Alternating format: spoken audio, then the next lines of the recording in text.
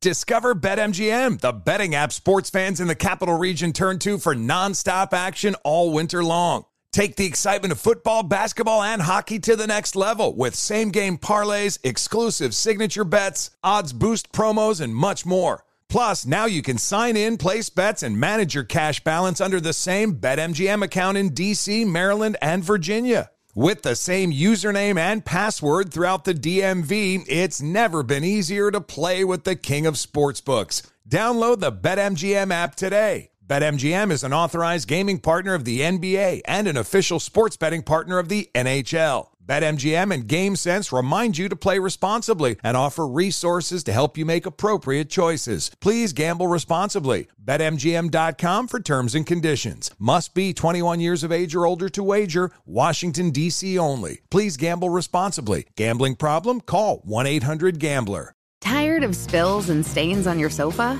Wash away your worries with Anabei. Anabei, the only sofa that's machine washable inside and out, where designer quality meets budget-friendly prices. That's right, sofas from only $639. Anabei brings you a no-risk experience with pet-friendly, stain-resistant, and changeable slipcovers made with performance fabric, cloud-like comfort with high-resilience foam, and hypoallergenic featherless down that needs no fluffing. Their steel frame ensures longevity, and you can rearrange the modular pieces anytime. And here's the cherry on top, up to 60% off site-wide. It's backed by a 30-day satisfaction guarantee, so if you're not absolutely in love, send it back for a full refund. No return shipping or restocking fees. Every penny back.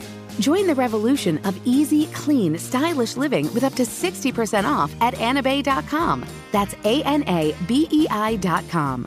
Offers are subject to change and certain restrictions may apply. Infiniti presents a new chapter in luxury, the premiere of the all-new 2025 Infiniti QX80, live March 20th from the Edge at Hudson Yards in New York City, featuring a performance by John Batiste. The all-new 2025 Infiniti QX80 is an SUV designed to help every passenger feel just right. Be the first to see it March 20th at 7 p.m. Eastern, only on iHeartRadio's YouTube channel. Save the date at new-QX80.com. Don't miss it. 2025 QX80 coming this summer.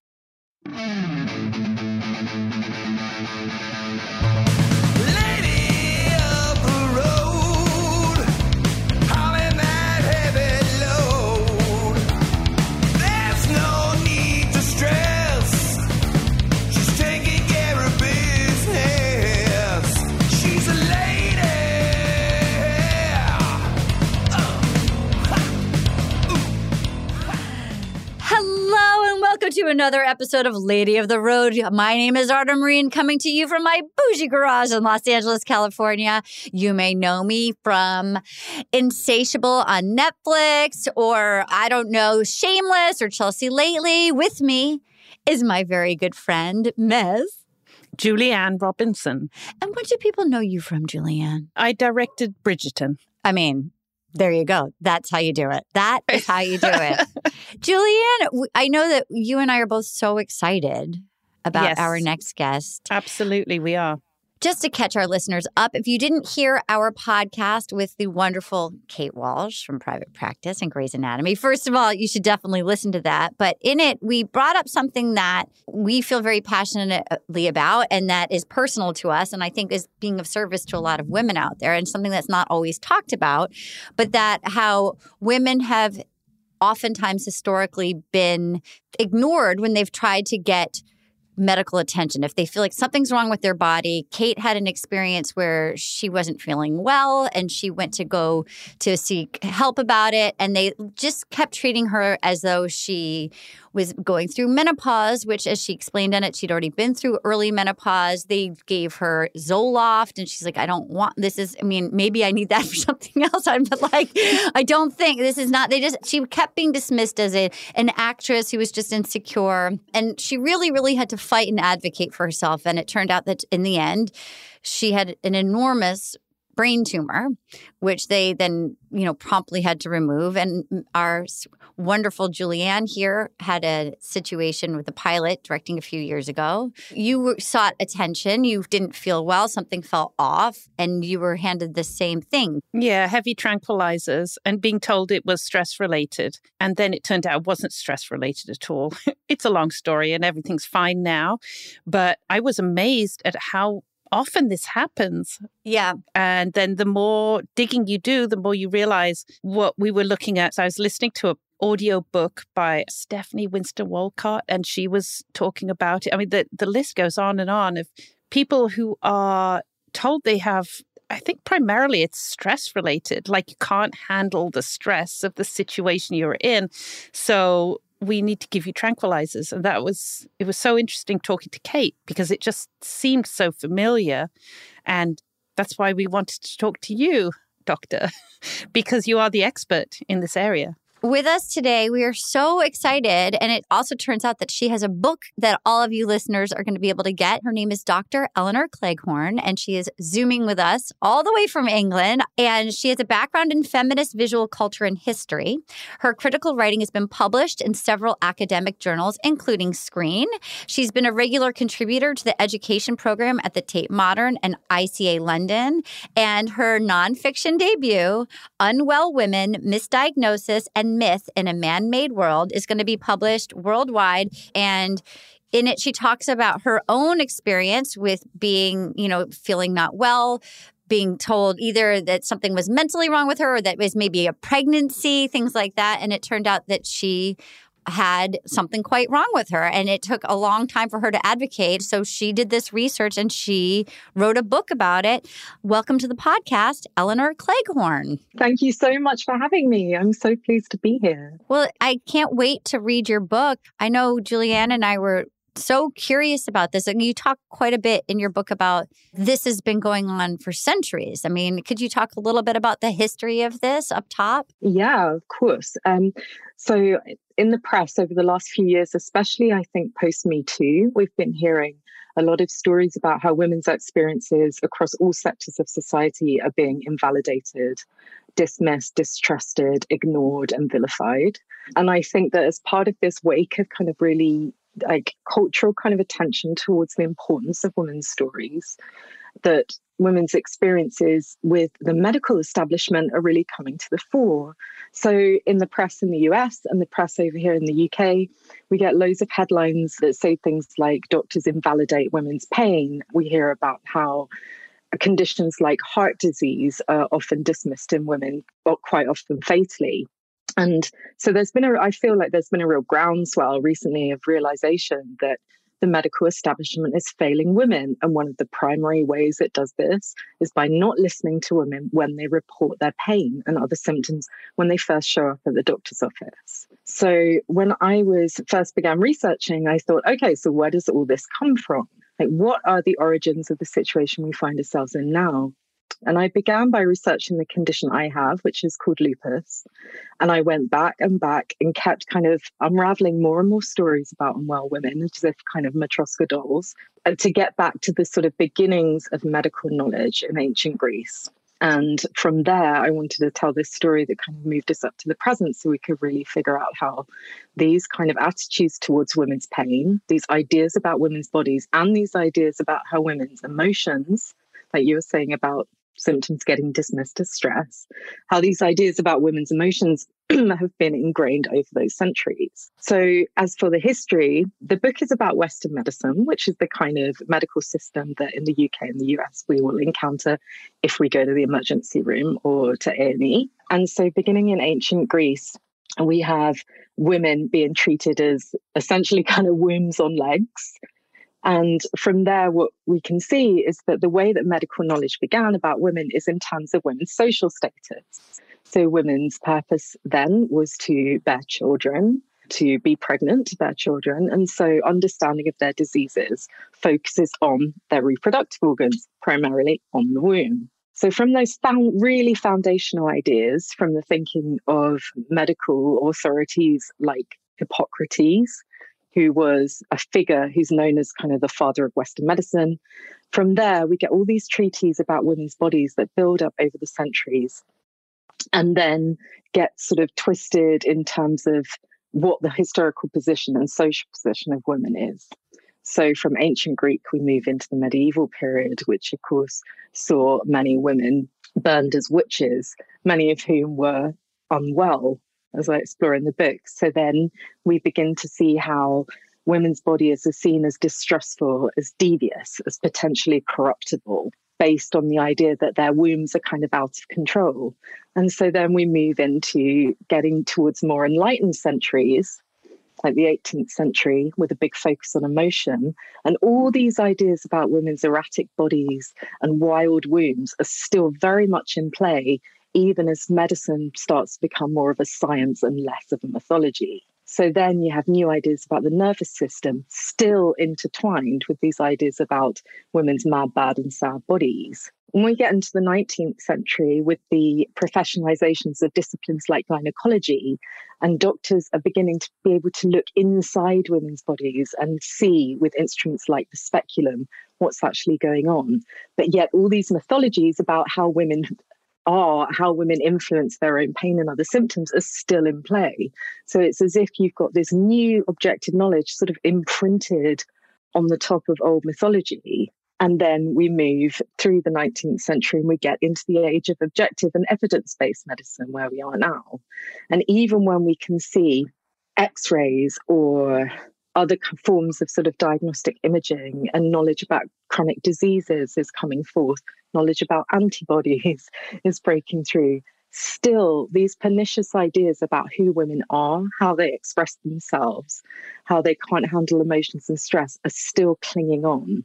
And they're still influencing how we come to interpret our understanding of women's illnesses and diseases, which sort of brings us up through the very checkered history of the last 100 or so years, which has seen some incredible medical advances for women, things like the contraceptive pill, but also some incredible reckonings with what it has meant to be a woman sort of colliding with these sort of authoritative ideas about gender in our society. When I was directing Bridgerton, we were in Castle Howard and I was talking to some of the room monitors and they were so fascinating.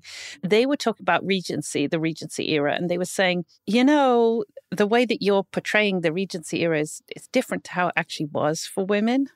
And they said, if a woman was not perceived to be fulfilling her duty as a childbearing woman or she was getting too old, they would just be carted off and institutionalized and labeled insane. And then the guy would, get a mistress or is that true?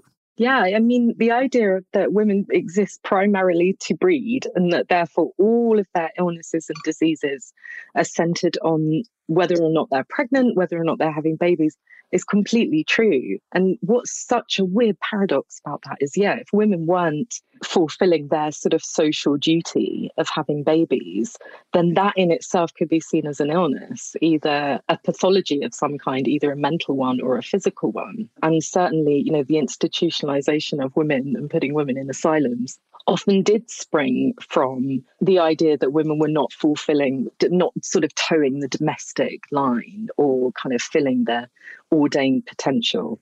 And oddly, the way that understanding of women's health has really pivoted around this idea of reproduction, social ideas around reproduction is absolutely true. But there's a paradox because women could be seen as pregnancy was a cure, but then it was also an illness in many ways. So it's like women couldn't win. Their reproductive nature made them sick, but they're not fulfilling that duty also made them sick.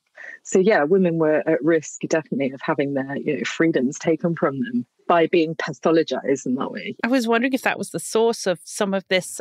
So many people that I know, their symptoms being dismissed as stress-related symptoms. Yeah, absolutely. There's this hugely long history of, we've all heard of hysteria, which is like the prime sort of slur that you can throw at a woman who's making a fuss, right?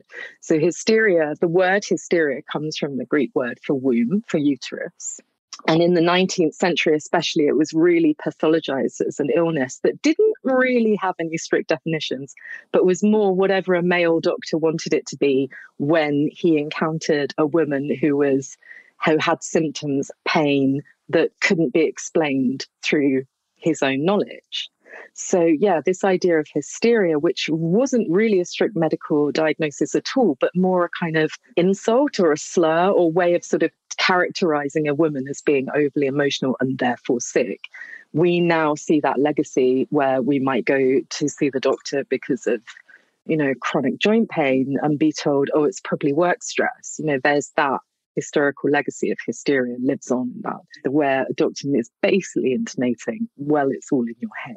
I can't help but think of, even just in all areas of society, I just keep thinking of Tina Fey's book when she was saying how if a woman is strong or smart or doesn't want to sleep with their colleague back in the day, everyone would be like, oh, she's crazy. It's just the easiest way to label like a strong woman with an opinion. Oh, she's crazy. She's crazy. And just hearing you talk, that it almost starts with the body, the terror of the body, like it's such an easy blanket to sort of keep women down. It's just sort of a catch-all that's dismissive, and it's interesting. It is. And when you're right that if a woman wants to decide for herself what she does with her body and what she wants to do with her body, then labeling her crazy is the ultimate way to, take away her agency and autonomy around her own decisions.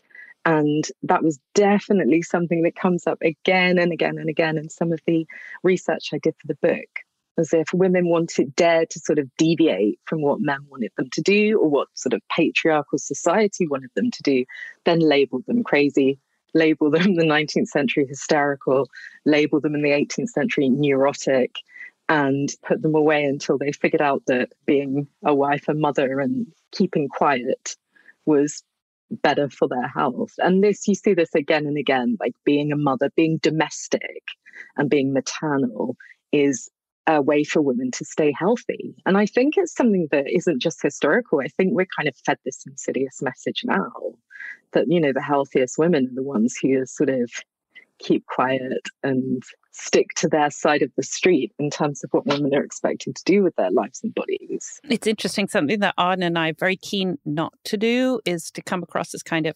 anti-guy in some way. So what I'm thinking when I'm listening to this is how interesting it's going to be for my, I've got 2 boys, and just for them to kind of be aware of this, because it's something that I wasn't aware of until very recently.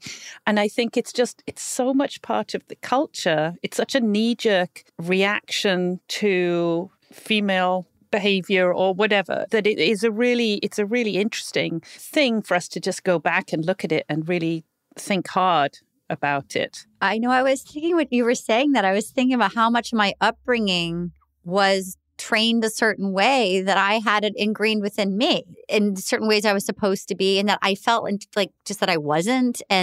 But that almost the bias, even as a woman, like the bias I had against myself in a weird way, it's untangling. It's sort of like waking up from a weird dream. Mm-hmm. Yeah, I completely agree that. And I've said this often, that it's not the fault of guys, it's the patriarchy and the aspects of patriarchy that have allowed these attitudes towards women to be kind of sustained over so long. And I also have 2 sons who are 11 and 13. And similarly, I think, they're growing up in such a different world now, where questions of consent, of believing, the importance of believing women, of listening to what a woman says first before making judgments about. So listening to who she is rather than making judgments about what she is, are so important. And it feels like everything is a teachable moment for boys, but they have also so much of this kind of burden of history to work through. And yet also, to Arden's point about internalizing this stuff, I completely agree too. Like when I was younger, situations in my life and situations, going to the doctor is the one that I talk about when I was kind of in my late teens and 20s. And him sort of saying things like, well, you know, you obviously like drinking, so maybe you have a gout, which, by the way, is like a weird old-timey disease you get from eating too much cheese. Yeah.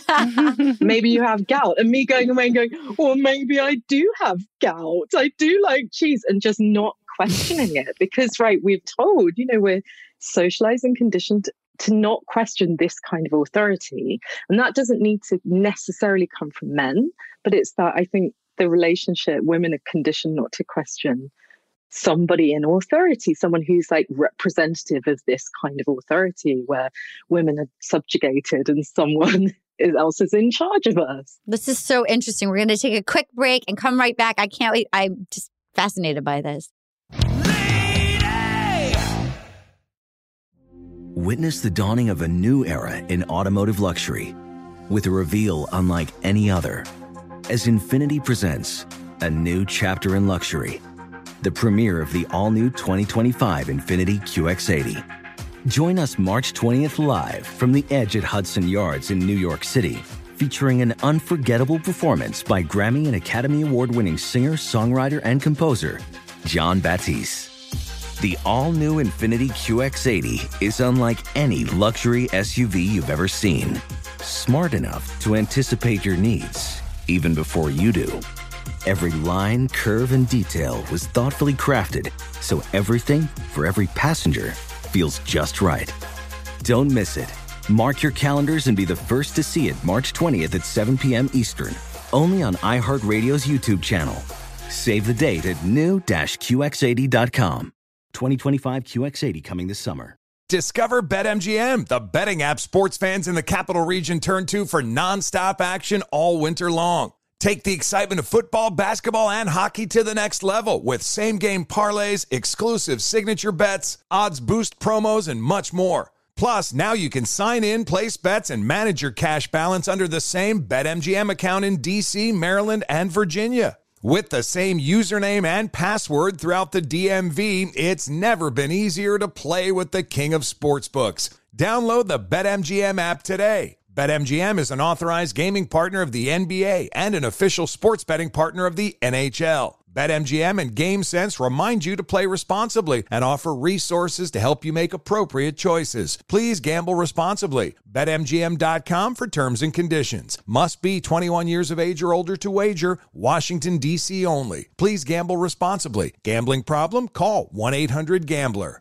If you struggle to get in shape and lose weight, I'm about to change your life. I'm Carl, the CEO of Body, and I don't like working out and eating healthy either. So here's how I get myself to do it. I make myself own the morning. And by the morning, I mean the first hour or so every day. It's not family time. It's not for scrolling social media. It's for my results and my health. And man, does it work. Every day, I get out of bed, drink a health shake I made the night before, and then I go crush a workout in the Body app and just follow along day by day. Before most people are even out of bed, I'm done for the day. So here's my offer to you. The next 500 people who go to Body.com will get 65% off a full year of access to over 120 programs. 65%! Because I want you to start now and see how fast the pounds come off and the muscles start popping. And if they don't, hey, you get your money back. Just go to Body.com, that's BODI.com, and let's own the morning together and get healthy and fit. And we're back. Last on the episode with Kate, Anna brought up how it's even harder for people of color, women that are people of color. Anna, do you want to? Yeah. You know, my mom, Iranian American woman who came here in her early 20s, you know, went to college here, has lived here, has a career as an electrical engineer. Very smart woman, very capable woman, knows herself very well and her body very well. And I've kind of learned from her a lot about like how to take care of myself. And I remember growing up, you know, she's very white passing. You know, you wouldn't know, oh, you know, where is this woman? No one really questions or asks her where she's from until she starts talking because she has an accent. I remember growing up, she'd always, after a doctor's appointment, be like, God, these, you know, like this country, like everyone treats me like I'm an idiot because I have an accent. And it's like, yes, I might not speak like you, but I actually like, I'm a smart human being. You know, I have like degrees. I've learned a lot. Like I've lived in this country for a while now. So she would always tell me like, if they try and tell you how you feel you know, like you've basically manifested it in your mind because you're feeling this way or that, always tell the doctor to write down that they were the one that said that. She's always said, hold them accountable, because if anything ever comes up, you could be like, well, this doctor said that. And, you know, most of the time my doctors were men, you know. She's like, if you force them. And that's like also, I think, goes to see, like, she's actually very smart. She's already figured out how to like game the system of like, okay, fine, I will come back and find you if anything goes wrong, because it's going to be in my medical files.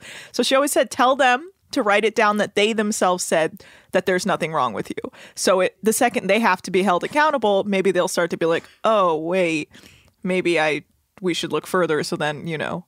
So I always thought that was good advice. And I tell people that as much as I can for women, because we do, you know, especially as women of color. And I'm very lucky because I'm white passing, but Black women have this problem all the time. You were saying the Serena Williams documentary that you saw. Right. So I saw, she has a HBO Sports documentary, Being Serena, where she had a very difficult pregnancy, where she also has a condition where she gets blood clots. And then she also, it's called like pulmonary emulsion, something. Sorry, I don't know the exact medical term for it, but she couldn't breathe after giving birth. And they were just doing tests like, we don't know what's going on. And she had to be like, no, I have this, like, I've had this before. Like, please test for this, test for my lungs, put ink in it. We need to like see. And they were just like, well, okay, if you say so. And she's like, no, like, you have to do this. Like, I'm going to die.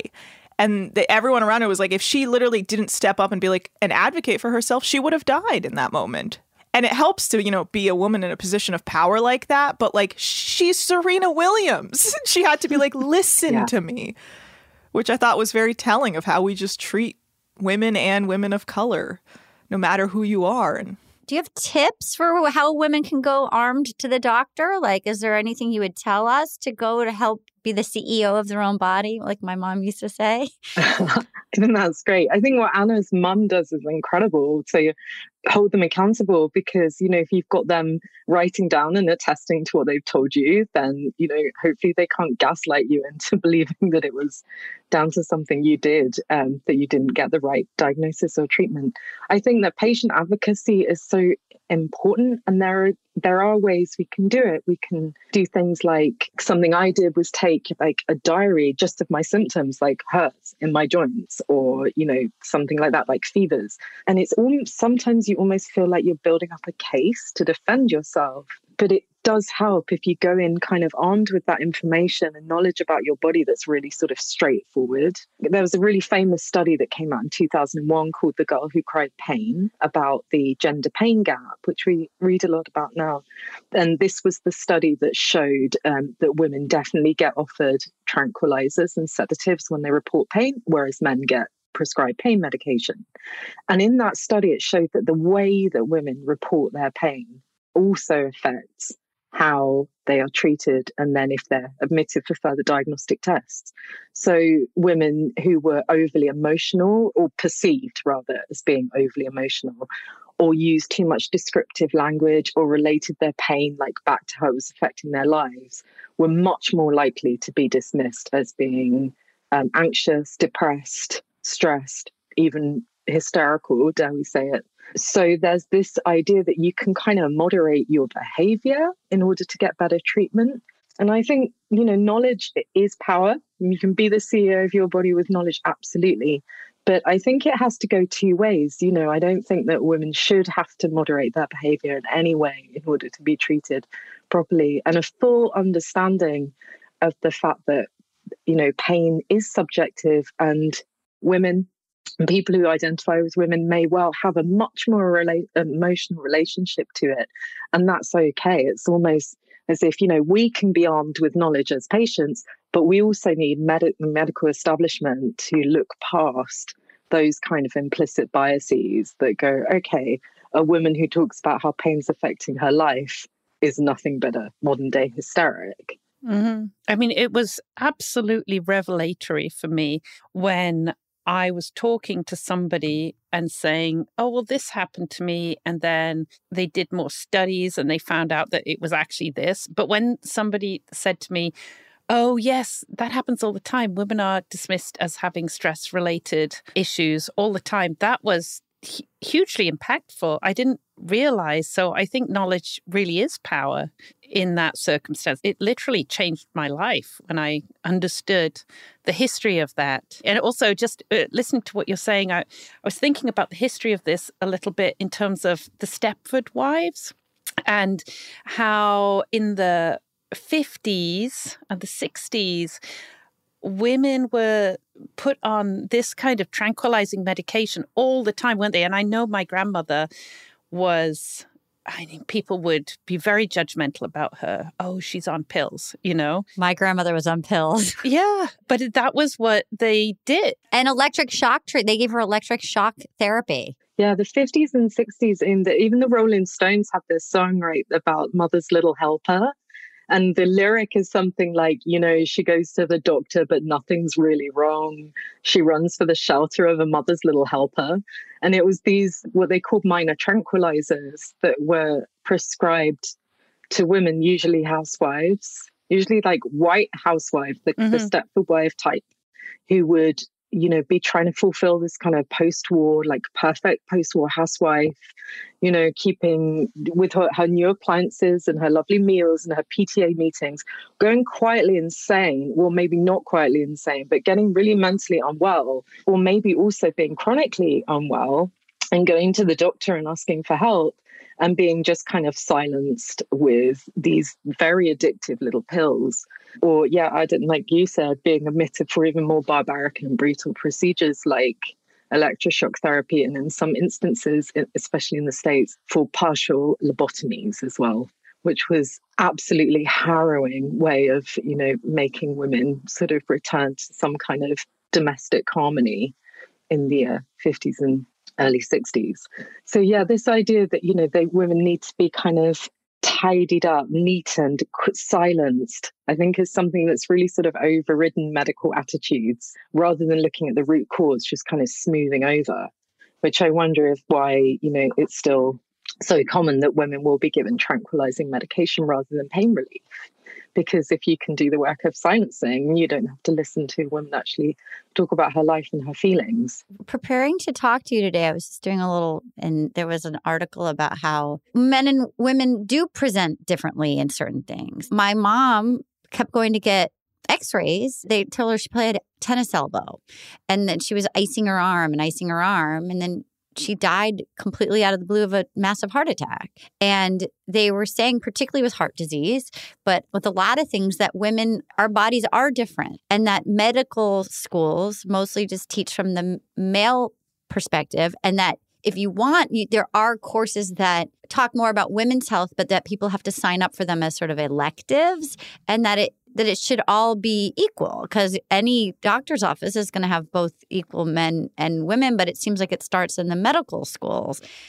You know, that women are much more likely to be taken seriously if they go to the ER, if there is a female physician that they luck out and get, that they are more likely to survive something that might be a heart attack or something that's coming in, that if they get a female doctor. Am I accurate in what I'm saying? Yeah, is that completely. correct? Yeah, no, you have completely right.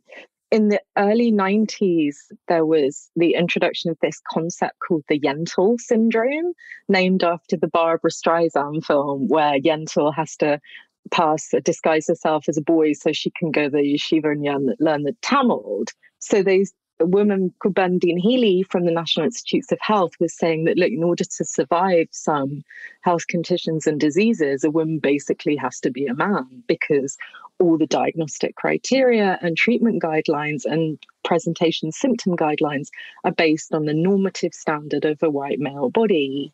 And so for years, there was no acknowledgement at all that women did often present very, very different symptoms in the lead up to something like a cardiac arrest.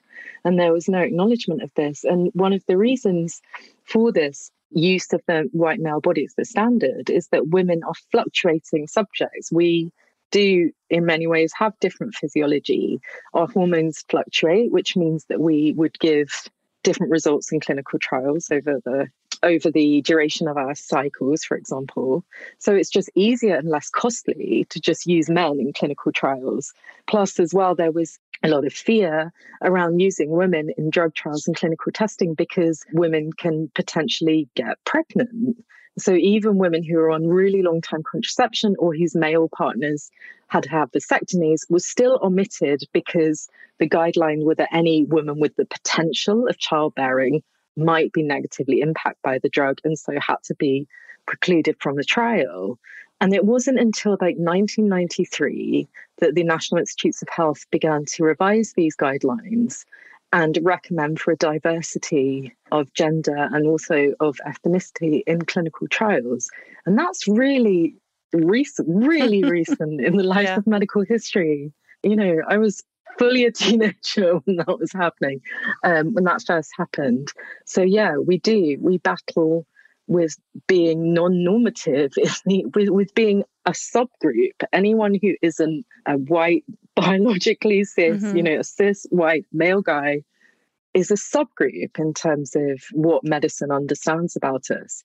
And I think there are some shifts, but yeah, it's extraordinary to think about. That's amazing. I read a book called Normal Sucks by a writer called Jonathan Mooney, and that is fascinating. I found the idea of normal, what normal is in terms of height, weight, measurements, all of that. You know, those lines that you see in the doctor where they put you on those all date back to, I think sometime in the 50s.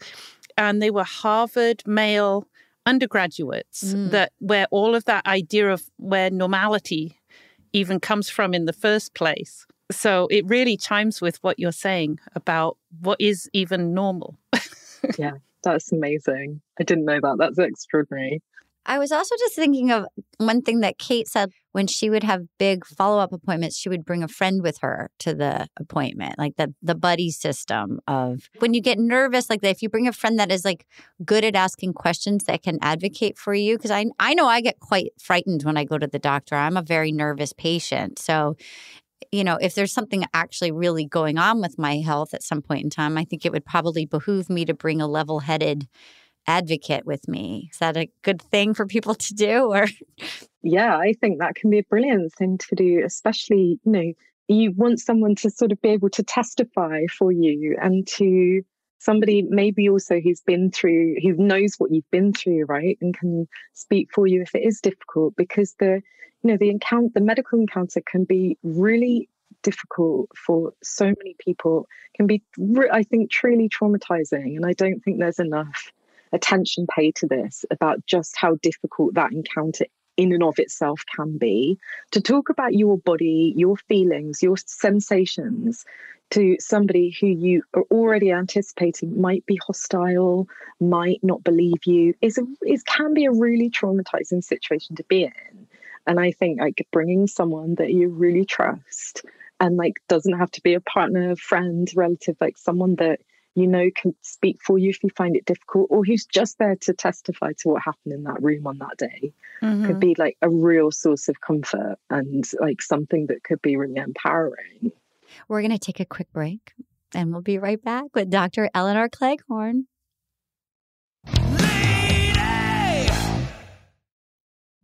Witness the dawning of a new era in automotive luxury with a reveal unlike any other as Infiniti presents a new chapter in luxury, the premiere of the all-new 2025 Infiniti QX80. Join us March 20th live from the Edge at Hudson Yards in New York City, featuring an unforgettable performance by Grammy and Academy Award-winning singer, songwriter, and composer, Jon Batiste. The all-new Infiniti QX80 is unlike any luxury SUV you've ever seen. Smart enough to anticipate your needs, even before you do. Every line, curve, and detail was thoughtfully crafted, so everything for every passenger feels just right. Don't miss it. Mark your calendars and be the first to see it March 20th at 7 p.m. Eastern, only on iHeartRadio's YouTube channel. Save the date at new-QX80.com. 2025 QX80 coming this summer. Discover BetMGM, the betting app sports fans in the capital region turn to for nonstop action all winter long. Take the excitement of football, basketball, and hockey to the next level with same-game parlays, exclusive signature bets, odds boost promos, and much more. Plus, now you can sign in, place bets, and manage your cash balance under the same BetMGM account in D.C., Maryland, and Virginia. With the same username and password throughout the DMV, it's never been easier to play with the king of sportsbooks. Download the BetMGM app today. BetMGM is an authorized gaming partner of the NBA and an official sports betting partner of the NHL. BetMGM and GameSense remind you to play responsibly and offer resources to help you make appropriate choices. Please gamble responsibly. BetMGM.com for terms and conditions. Must be 21 years of age or older to wager. Washington, D.C. only. Please gamble responsibly. Gambling problem? Call 1-800-GAMBLER. If you struggle to get in shape and lose weight, I'm about to change your life. I'm Carl, the CEO of Body, and I don't like working out and eating healthy either. So here's how I get myself to do it. I make myself own the morning. And by the morning, I mean the first hour or so every day. It's not family time. It's not for scrolling social media. It's for my results and my health. And man, does it work. Every day, I get out of bed, drink a health shake I made the night before, and then I go crush a workout in the Body app and just follow along day by day. Before most people are even out of bed, I'm done for the day. So here's my offer to you. The next 500 people who go to Body.com will get 65% off a full year of access to over 120 programs. 65%! Because I want you to start now and see how fast the pounds come off and the muscles start popping.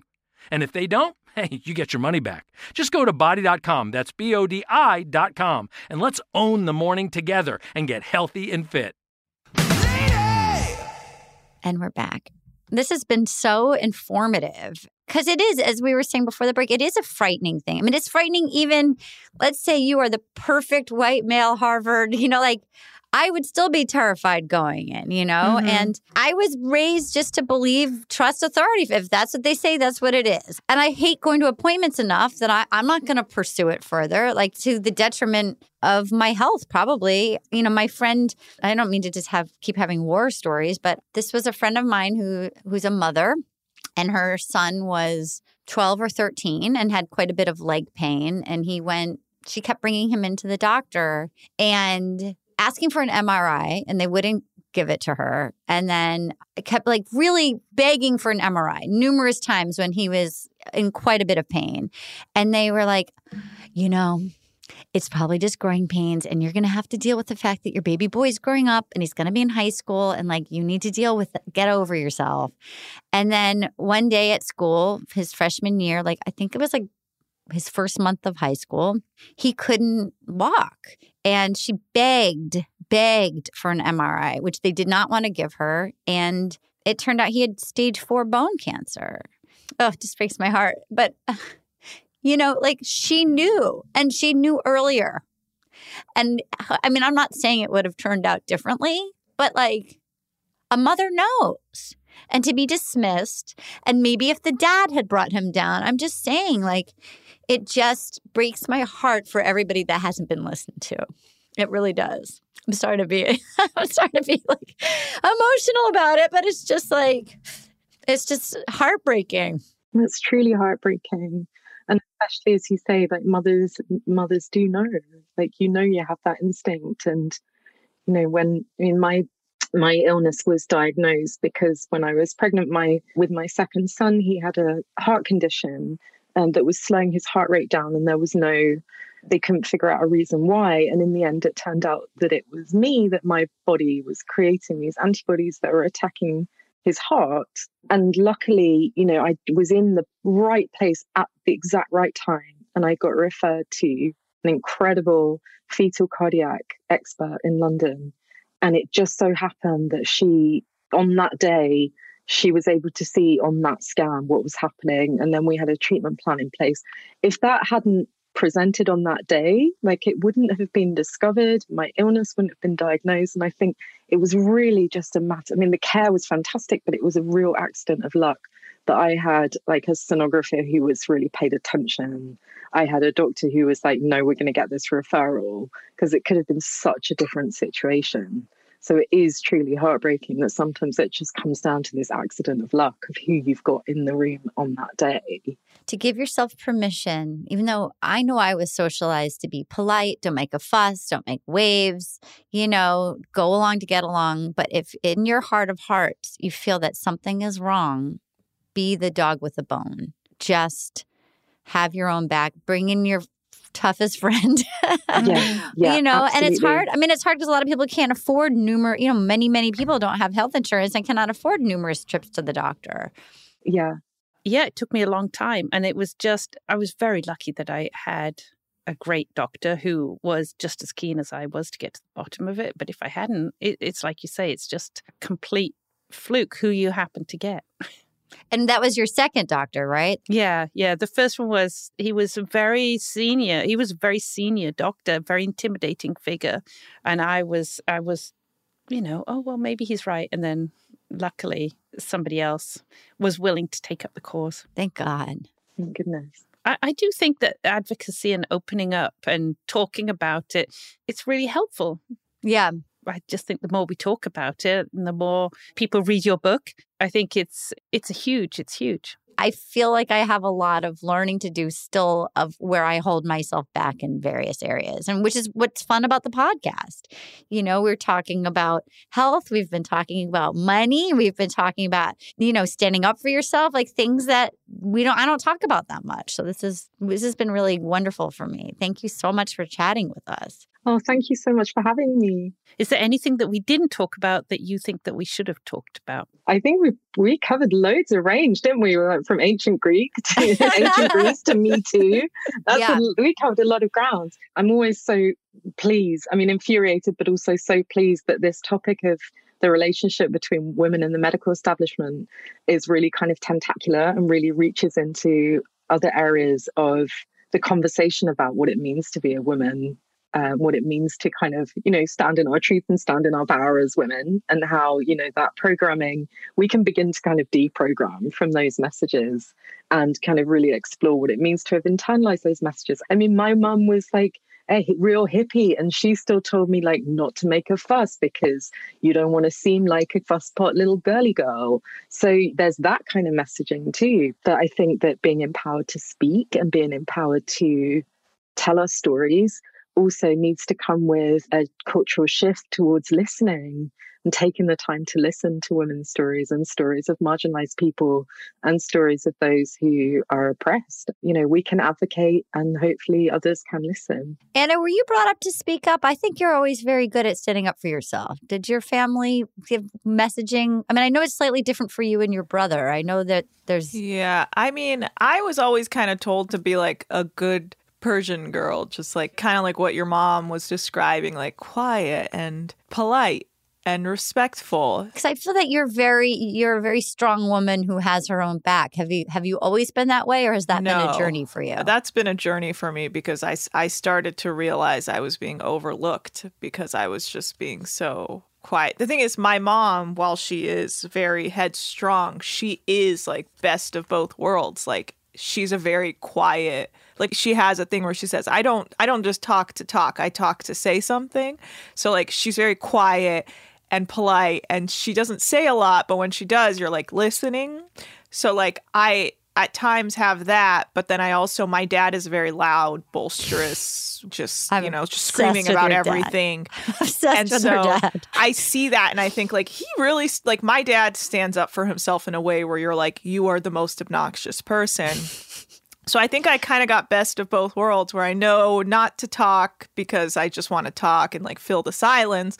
But then at the same time, like seeing my dad so aggressively advocate for himself at all times, I always think I need to be more like that. I just need to say something when something is like important to me. But I started out just very quiet and scared and shy because of just like culturally our world that I was raised in, where like the boys stepped up and the girls were just, we had to be polite and, like basically just be quiet, honestly. And so I was lucky to have a mom who was so strong in that way. But at the same time, I have my dad always constantly, speaking out. So well, I always look up to you And I respect you so much. Dr. Eleanor Cleghorn's book, Unwell Woman, Misdiagnosis and Myth in a Man-Made World, once again, is available now wherever books are sold. Go buy it. Eleanor, thank you so much for joining us. This was such an honor. I wish you all the success, great luck with your book. And where can people find you? People can find me. I'm at Eleanor Cleghorn on Twitter, and I'm pretty online. So yeah, come and say hi. And yeah, thank you so much for having me. It's been a complete joy and a real honor. So thank you. You so much for joining us. And my name is Arda Marine, along with my friend, Julie Ann Robinson. And the Queen. Oh, I'm at Anna Hosnier. Our email is ladyroadpodcast@gmail.com. Julianne's Instagram is Julianne Robinson Director. I'm saying that for her because I know it stresses her out. I'm Arda Marine, MYRIN, on all platforms. So follow us. We have photos up of all of our episodes, and we'll see you next time. Bye. Bye. Bye. Infiniti presents a new chapter in luxury, the premiere of the all-new 2025 Infiniti QX80, live March 20th from the Edge at Hudson Yards in New York City, featuring a performance by John Batiste. The all-new 2025 Infiniti QX80 is an SUV designed to help every passenger feel just right. Be the first to see it March 20th at 7 p.m. Eastern, only on iHeartRadio's YouTube channel. Save the date at new-QX80.com. Don't miss it. 2025 QX80 coming this summer. Does money stress you out? Let Facet flip your financial chaos into clarity. Finding Facet immediately put us at ease. Facet's innovative approach to financial planning ensures your money works as hard as you do, enabling members to experience the joys of having your finances in order. And that makes us Facet for life now, I guess. Visit Facet.com, FACET.com to learn more. This ad is sponsored by Facet. Facet Wealth is an SEC registered investment advisor. This is not an offer to buy or sell securities, nor is it investment, legal, or tax advice. These testimonials are from current Facet members who are not compensated. All opinions are their own and not a guarantee of a similar outcome. With the best all-inclusive vacation deals to Mexico and the Caribbean, booking your getaway with Cheap Caribbean Vacations means you have more freedom to do your deal. Whether you want to enjoy snorkeling, endless margaritas, and more, or simply soak up the sun and sand in a tropical paradise, Cheap Caribbean Vacations has your deal for that. Plan and book the exact getaway you want at exactly the right price for you by using our exclusive budget Beach Finder, or find a featured all-inclusive package to Iberostar Hotels and Resorts and do your deal at cheapcaribbean.com.